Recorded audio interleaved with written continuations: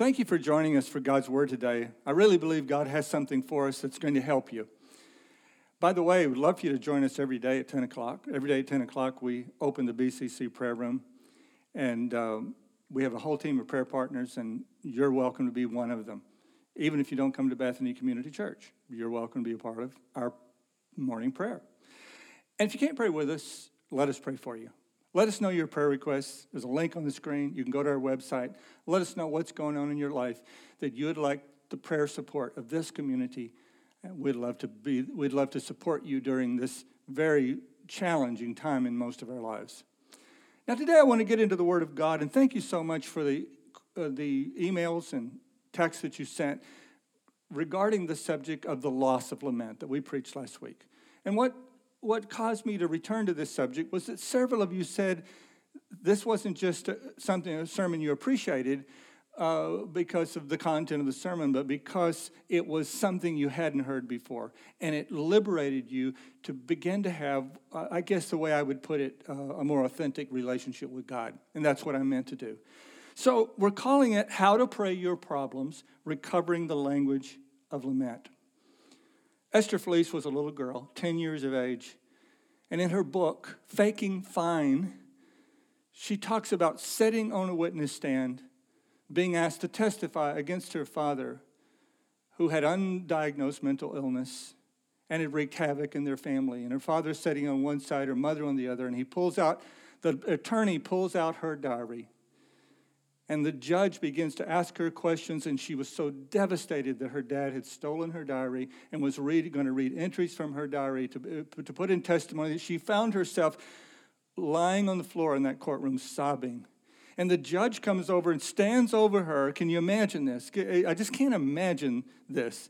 But this judge stands over her and says to her, "Suck it up." And she cried harder, and he said it again louder. And in her book, Faking Fine, she tells the story of, for 20 years, not being honest with God or anyone else about the pain that she felt.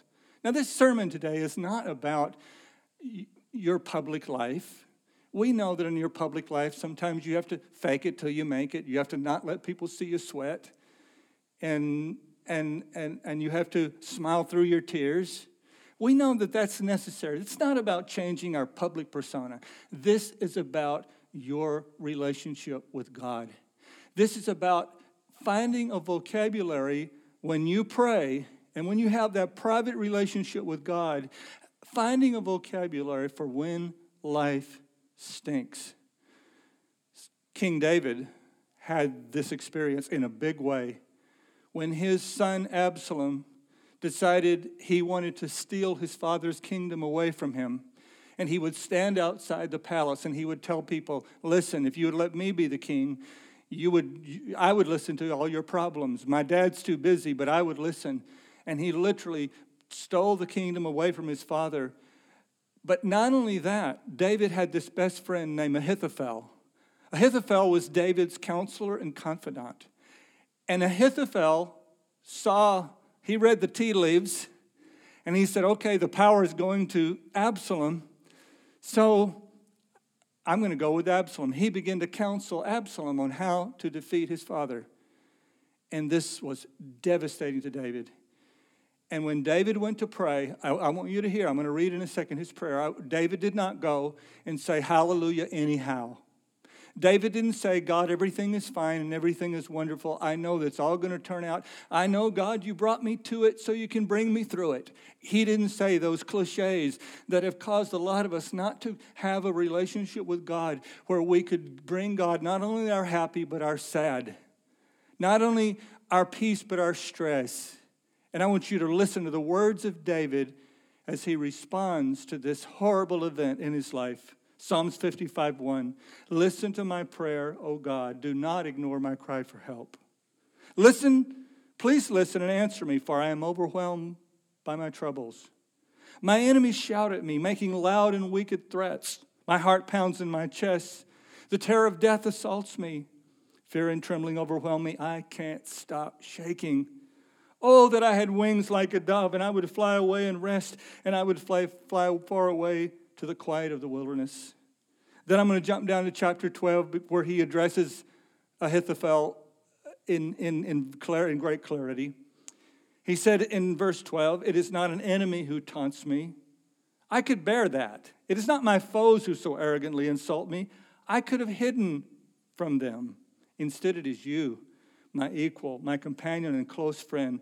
What good fellowship we once enjoyed as we walked together to the house of God." Okay, so let's talk about this. I know this is not a subject we've heard a lot about, or not a real popular subject. I understand that. But I just thought in these times of great stress that we need to add this category to our conversation, this category to our prayer life. We don't have to get rid of those others, like I said a minute ago, but let's add this category. Lament means to express or to feel sorrow, to weep or wait, to mourn. Lament, Esther Felice says, lament is the language God gives us to talk to him in the middle of life's messes. It's not only allowed in the Bible, by the way, it's modeled in abundance. 50 Psalms, 50 of the 150 Psalms are laments. And we see it throughout the Scripture. I could take you to many passages in the New Testament where it talks about it. God gives us, it seems like to me, God wants to give us as many words to fill out our complaint to him as our praise to him. And we know we should praise God. We all believe that. Those of you that are church mice and you've been around the church for a while, you know that we're taught to praise God and we're taught the power of praise. And you know, we can walk and chew gum at the same time. We can lament and we can praise. We can do both. And I believe we need to do both to really have power with God. We have lost that category, though, in modern culture. Unlike Hebrew culture, Old and New Testament, we've lost the category of crying out to God. We still have the categories of positivity, and we have the categories of self-reliance, and we have the categories of science and medicine, and I am thankful for those categories. I wouldn't be standing here preaching to you today if it wasn't for science and medicine. We still believe in those things, but God treats us as whole people, and he is a whole God who wants to have intimacy with us, and a part of it is going to God with our pain. Sometimes the church has not been your friend in this regard, you know. I remember a lady named Elaine in our church many years ago. My first staff position was in Tampa, Florida. And I remember a lady named Elaine who was having some physical difficulties, and she went to her obstetrician, and he recommended to her that she have a complete hysterectomy. And she came to the church, and people prayed for her, anointed her with oil, did what we do, prayed for her. She and everybody was totally believing that she would be healed. Because, by the way, I still believe God works miracles. I still believe God heals. But she did not get healed. She went back to her doctor. He examined her again and gave her the bad news. Now, her doctor was a spirit-filled Christian and really well-known in our area and really around the United States. And Elaine felt so guilty that she had not, in her way of seeing it, had the faith to be healed. And the doctor looked at her and he said, Elaine, and he named the name of a very famous evangelist at that time who preached that if whatever you confessed, you possessed. If you confessed your healing, you would be healed. And if you weren't healed, it was because your faith. He even said that Apostle Paul wouldn't have talked in one passage. Those of you who are familiar with the Bible, you know there's this place where Paul says he has a thorn in the flesh. And he says the reason Paul had a thorn in the flesh was because his lack of faith. He taught that Job's suffering was because Job said, the thing that I've greatly feared has come upon me. So Job's negative confession had brought all of that suffering on himself. That's what he preached. And the doctor looked at Elaine and said, you know where that evangelist sent his wife when she needed a hysterectomy? He said, right here to me. You see, the church. We didn't mean to do it, but the church has actually caused people to feel shame. The church, in our sincere attempt to build faith, is what I was trying to say a second ago. In our sincere attempt to build faith, we've caused people to feel shame. And I don't believe that's what God has for you and me today. I'm concerned for those of you who've lived through real dysfunction and pain. Real dysfunction and pain in your family dynamics. So you've had to tolerate, in some cases, very bad behavior, sociopathic behavior, or narcissistic personalities. And some of you that are listening to me have wrestled with deep and dark addictions. And of course, some of you have lost people that you really loved way before you were supposed to. I can't fix your problem, but I think I can help you duke it out with the Almighty. I think I can help you to go to a place where you can have intimacy with God again. I think I can help you to stop faking fine. And you know, even without faith, and I hope today there's some in the audience that are just checking Christianity out. But even without faith, all of us in Western civilization will still feel this cocktail of shame and panic and rage when we cannot bend the world to our will. I believe God has a word for you too today. I believe God has a word for you that through going to God in complete honesty and candor, we are saying once again, I am not God, but you are. The only shame in the Psalms of Lament, if you read all those Psalms that I talked about, the only shame in those Psalms is whenever the psalmist is talking about his own sin. And he's taking responsibility for his own bad behavior. That's called godly sorrow. And the Bible says godly sorrow leads to a positively changed life. Does this mean that we stop trying to reverse the curse of sickness and sin and death? No, absolutely not.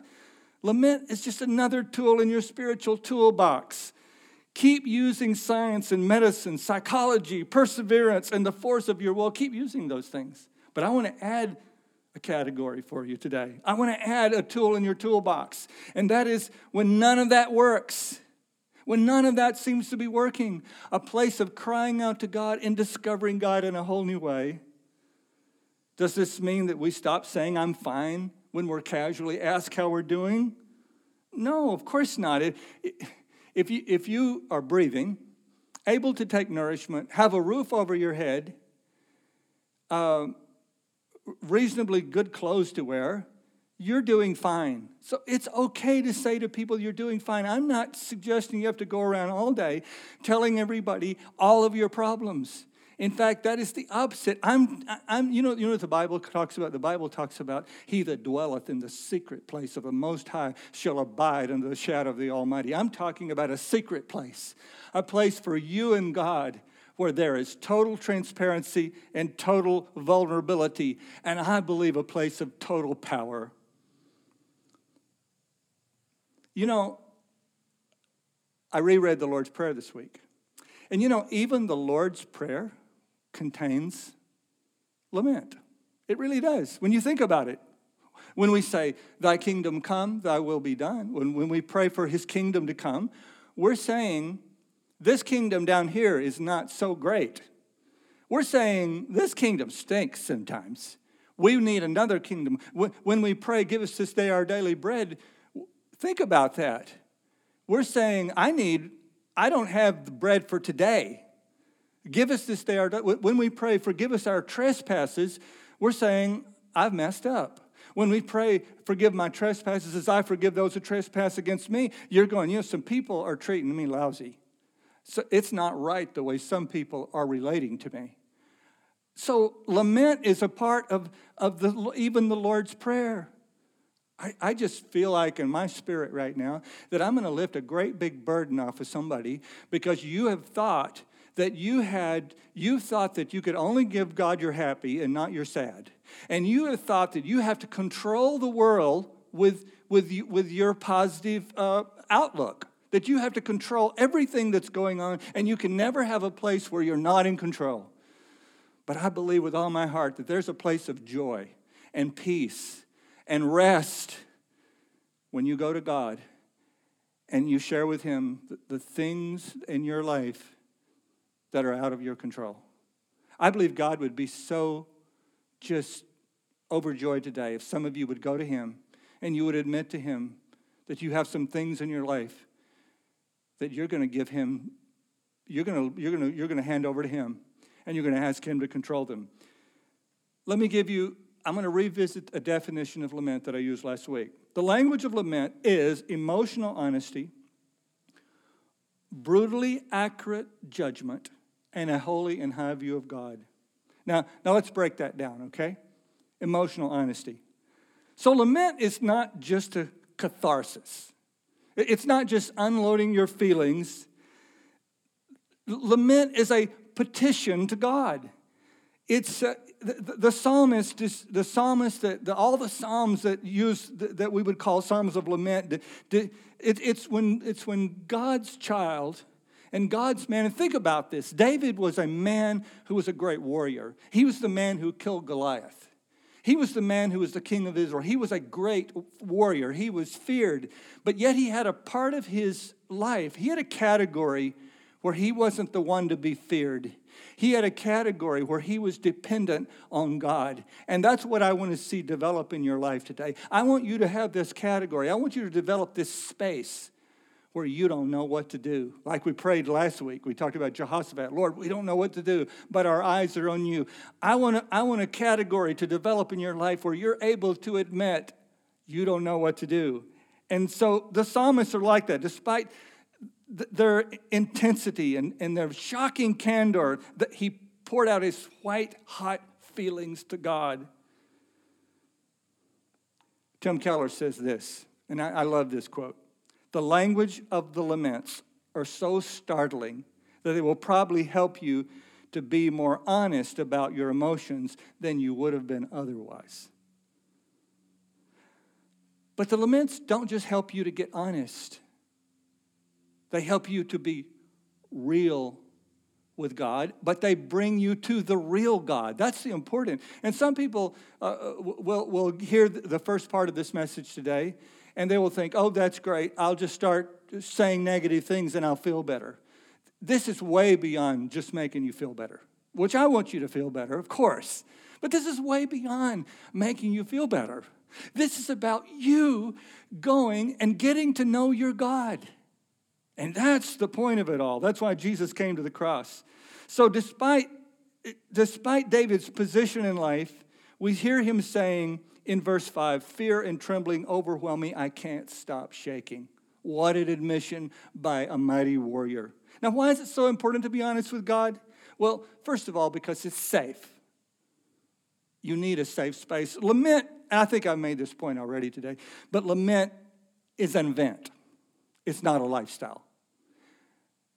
You're not going to go around and have any benefit from going around being unhappy all the time and being sad all the time everywhere you go. No, lament is an event.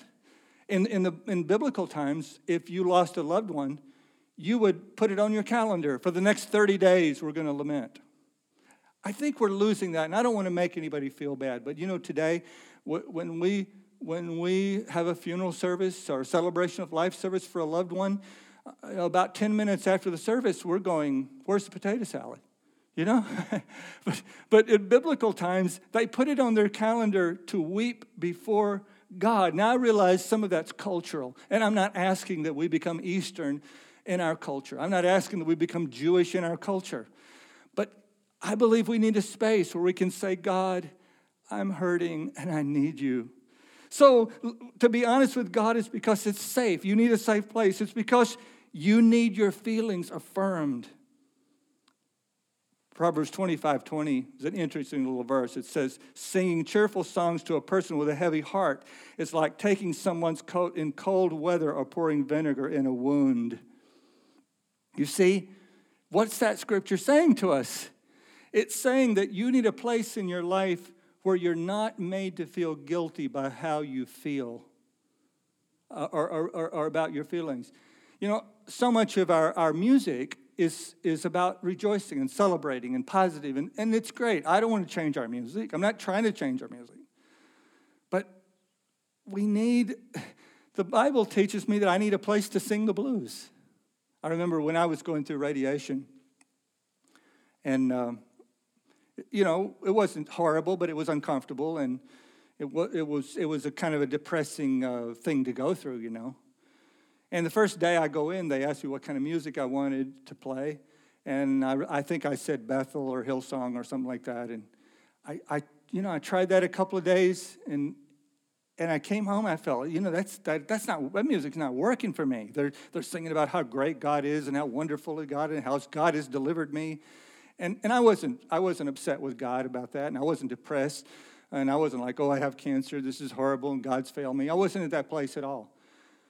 But I remember going in like the third day, and I told him to play a secular artist. And I started listening to different music, and I was telling a friend of mine, I said, you know, I feel guilty. I go in for radiation, and I don't want to hear praise music. And I told him what I was listening. He said, and my friend was very helpful. He said, that's because you need music with tension. You're in a situation where you're tense, and you're stressed, and you need music with tension. You know, instead of feeling condemned now, I go, okay, that's how God wired me. That's how God made me. And you'll be surprised. Some of you who haven't given your life to Christ yet, you will be surprised how much God just has wired you a certain way, and he wants to enjoy you as a human being. That would be a revelation to some of you, right? God doesn't say, suck it up, right? The next reason you need to be honest with God is because you're trying to let God diagnose the source of your pain so you can feel better. You're trying to let God diagnose the source of your pain. When you go to the doctor, he's going to ask you how you feel. And if you tell him you're uncomfortable, maybe in your shoulder, he will push on that shoulder. How does that feel? He will ask you on a scale of 1 to 10, what is your pain level? What's he trying to do? He's trying to find out the source of your pain. And when we get honest with God, God begins to help diagnose the source of our pain. You know, sometimes it's my own actions that are causing me to have pain. Sometimes I find out I am the problem. Then there's that incredible lamentation in Lamentations 3 that goes, so I say, my splendor is gone and all that I had hoped from God. I remember my affliction and my wandering, the bitterness and the gall. I well remember them, and my soul is downcast within me. Yet this I call to mind, and therefore I have hope. What's happening in that paragraph? He is getting his pain diagnosed, and he's finding out that he wasn't thinking about the goodness of God. Yet this I call to mind, and therefore I have hope. Because of the Lord's great love, we are not consumed, for his compassion never fails. They are new every morning. Great is your faithfulness. And if we were to go over to the book of Lamentations, and I told you what was going on there, it's just as tough as what David was going through, if not worse. But because the writer of Lamentations got honest with God about his feelings, he discovered the goodness of God. See, here's a key understanding, guys. A key understanding is learning the difference between feeling and belief. If you're like me and you read the Psalms, it can be confusing because in like 3/4 of a psalm, he can be talking about how terrible he feels and how awful life is and how bad people are being to him. And then suddenly he breaks out in praise and starts talking about how great God is.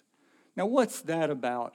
It's because King David and the other psalmists understood the difference between feeling and belief. What I feel is not what I believe. That's why sometimes what David would say would be totally contradictory to saying God was great. He was saying God has failed me. God's turned his back on me. Then he says God is merciful and kind and wonderful. God has failed me wasn't true, but it's how he felt. God is great and wonderful and merciful was what he believed. And that is a really important distinction. Man, I believe that just helps somebody out there. I believe somebody just heard that, and that's going to help you this week. Let's break this down again. Let's talk about accurate judgment.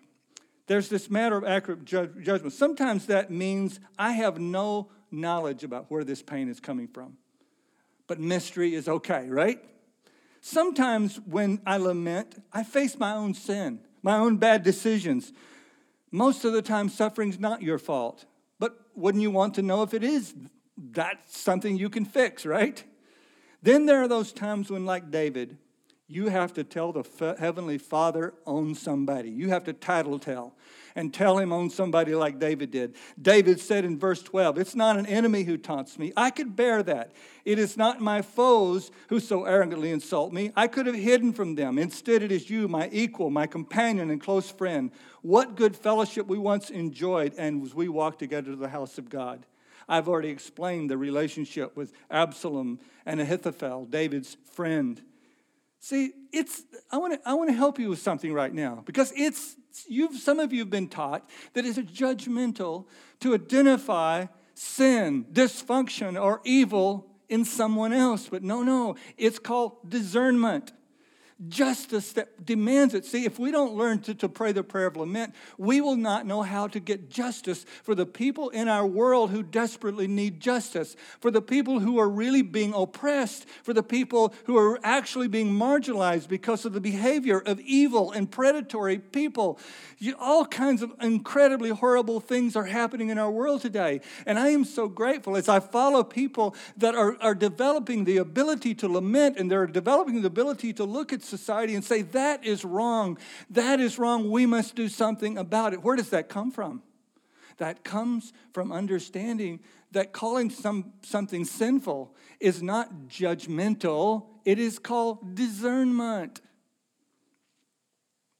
1 Timothy chapter 4, 2 Timothy chapter 4, Paul says, Alexander the metal worker did me a great deal of harm. The Lord will repay him for what he has done. You too should be on your guard against him because he strongly opposed our message. Boy, there's a lot more to say about that maybe at another time we'll unpack that some more. But it would liberate you if in the presence of God, God could identify you. Who are the people that are damaging you and who are the people that are dangerous to you? It doesn't mean you don't love them. The Bible says to love our enemies, to do good for people who despitefully use us. That's still in the Bible too. But God will help you to get better as you discover sometimes people are the source of your pain. Finally, we see a high and holy view of God. Evening and morning and noon, he says in verse 17, I cry out in my distress and he hears my voice. He ransoms me unharmed from the battle waged against me. See what's happened here? This is turned from I feel defeated. Why? Because it's working. He's in the presence of God. He's working through his feelings. And his feelings are moving from despair to delight. His feelings are moving from defeat to victory. His feelings are moving from I don't see any way I can succeed. His feelings are moving from I don't see any way I can succeed to I don't see any way I can fail. Because I have God on my side. Because that's what you're going to find out. When you get honest with God, you're going to find out that God is on your side. You may say, well, if God's on my side, why does suffering happen? That's a long conversation, but I want to tell you a very simple explanation. A very simple explanation is in the epistle of 1 John. And the writer there says the entire world is under the power of the evil one. That there's a dark force that has this world under its power. And it's a wonderful discussion. I'd love to have you some other time about suffering and pain and all of that. But that's the simple and short explanation that God is not the author of your pain. God is on your side when you suffer. You need to know that today. Let me read the rest of what he says. God, who is enthroned forever, will hear them and afflict them, talking about his adversaries, men who never change their ways and have no fear of God. How is this? David has all this suffering going on in his life, this incredible betrayal by his son and his best friend, yet he maintains this lofty view of God. You see, lament is to engage and identify reality. Our reality is that life is hard. Man that is born of woman is few days and full of trouble. The reality is life is hard, but God is good. You need to look at one another in your living room right there, right now, and say, life is hard, but God is good. Those two realities work side by side in all of our lives. Humans are weak and sinful, but God is good, exalted, eternal, and on the side of weak and sinful people like you and me.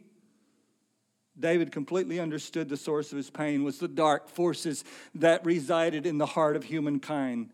As I said, I quoted that verse a minute ago, 1 John 5:19. We know that we are children of God and the whole world is under the control of the evil one. Biblical lament is not self-absorbed finding of ourselves, but it is an encounter with a holy and wonderful God. It is in touch with a real God who is all about bringing justice to the world. And he wants to begin by bringing justice into my own heart and make me a conduit of justice. When you leave this place of prayer that I'm talking about, when you leave this place of honest prayer, I'm going to tell you what's going to happen to you. You're going to be more sensitive to the pain of others. You're going to be more discerning about other people's suffering. And you're going to be more merciful and more kind.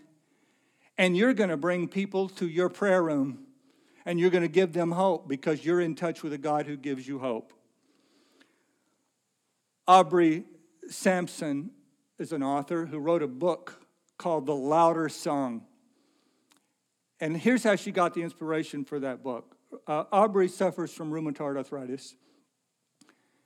And she talks about a time when she was having real problems physically and other problems in her life. And a friend called her up and said, go to a concert with me. And she thought, that'll be a nice break. I'll go to a concert and kind of forget what's going on in my life. So they go to this theater in the Round. And they sit there in the dark. And a choir comes out and begins to sing a funeral dirge. And Aubrey's sitting there thinking, what in the world? I need encouragement, and I'm down, and I feel so distressed in my life, and I come to a show that's going to be a funeral dirge. And in fact, she turned to her friend and said, let's leave. And I think they were just about to leave, and they're sitting there. All of a sudden, people begin to stand up around them and sing joyful songs. And what the show was about, it was about this choir that was planted in the audience. And this choir begins to stand up in the audience and begins to sing joyful songs and got louder and louder till they drowned out the funeral dirge. And then they moved to the stage and the concert finished. And it inspired her to make the title of her book, The Louder Song. Listen, that's what God wants to do for you today. God wants to be your louder song. The funeral dirge is going to play. The blues are going to play in your life. And if you're willing to stop and acknowledge the blues, the sadness, the pain, the difficulties of your life, if you're willing, like blind Bartimaeus in the Gospels who cried, "Oh God, oh Son of Man, have mercy on me." If you're willing to stop and do that, the promise of God is that he will begin to sing the louder song in your life. He sent Jesus to this world to be the louder song. He sent the Holy Spirit to be the louder song. That's what we preach about in the church. We preach about a thing called the Day of Pentecost that happened after the death, burial, and resurrection of Jesus. After the disciples had been through the worst time of their life when they had watched their best friend and their Savior be brutally executed. And what followed that was a visitation from heaven that the Bible says tongues of fire set upon each of them in the book of Acts. And the most phenomenal event that ever occurred, and the Holy Spirit became the louder song in their life. And that's somebody I'm talking to right now. They're sitting in that chair. You've not been able to acknowledge the sad song, but today I believe you're going to. And then I want you to think a minute. And if you'll listen really carefully, you're going to hear the louder song of grace. That's why Paul said, Paul said, my grace is sufficient for you. My strength is made perfect in weakness. What was he talking about? He was talking about the louder song of grace, the song that you don't make it up, but God sings it to you, and God lifts you up. Right now, Jimmy Mayo is going to come and going to sing a song that's a classic song about finding Christ and finding his power through our struggles.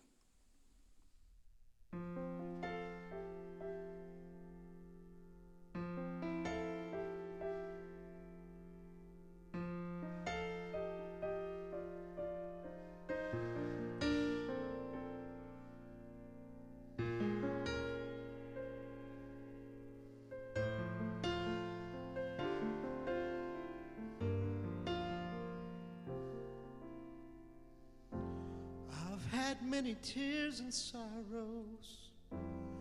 I've had questions for tomorrow. There have been times I didn't know right from wrong. But in every situation, God gave blessed consolation. That my trials come to only make me strong.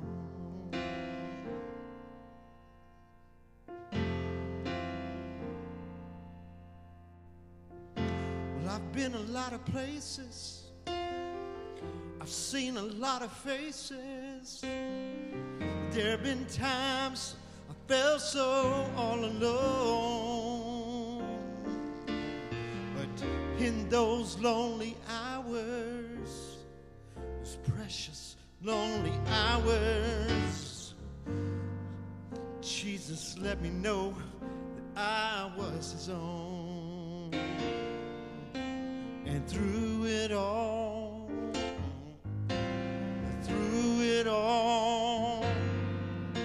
I've learned to trust in Jesus. I've learned to trust in God. Through it all, I've learned to depend upon his word. Well, I thank God for the mountains. I thank him for the valleys. I thank him for the trials he's brought me through. 'Cause if I never had a problem, how would I know that God could solve them? How would I know what faith in God could do? Through it all, I've learned to trust in Jesus. I've learned to trust in God. Through it all, I've been through it all, and I've learned to depend upon his word. Whoa, through it all, I've learned to trust in Jesus. I've learned to trust in God. Oh, through it all, I've learned to depend upon his word.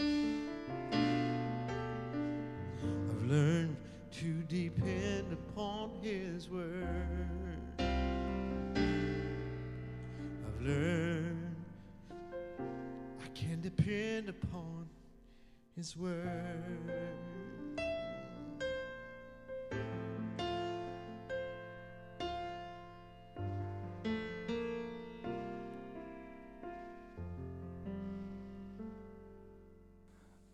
I'd like to pray with you right now. We talk in the church about receiving Christ as personal Savior. And you know what? That gospel, that's a definition of the gospel, is that Christ becomes your Savior. He rescues you from the problems of this life. But I want you to know something. The gospel is for those of you who've never received Christ, and I want to pray for you, and definitely.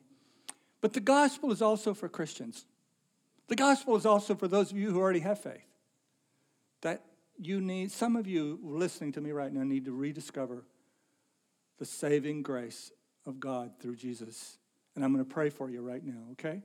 Father, I pray for those who need to discover the love that you have for them. Those who need to feel your hand of mercy lifting them out of the pit of despair. Whether that despair is their sin or that despair is their life experience. I pray for them right now that a visitation from on high, a louder song will begin to play in their soul, and they will experience the grace, power, and joy that is available to every human in this earth. In Jesus' name, amen.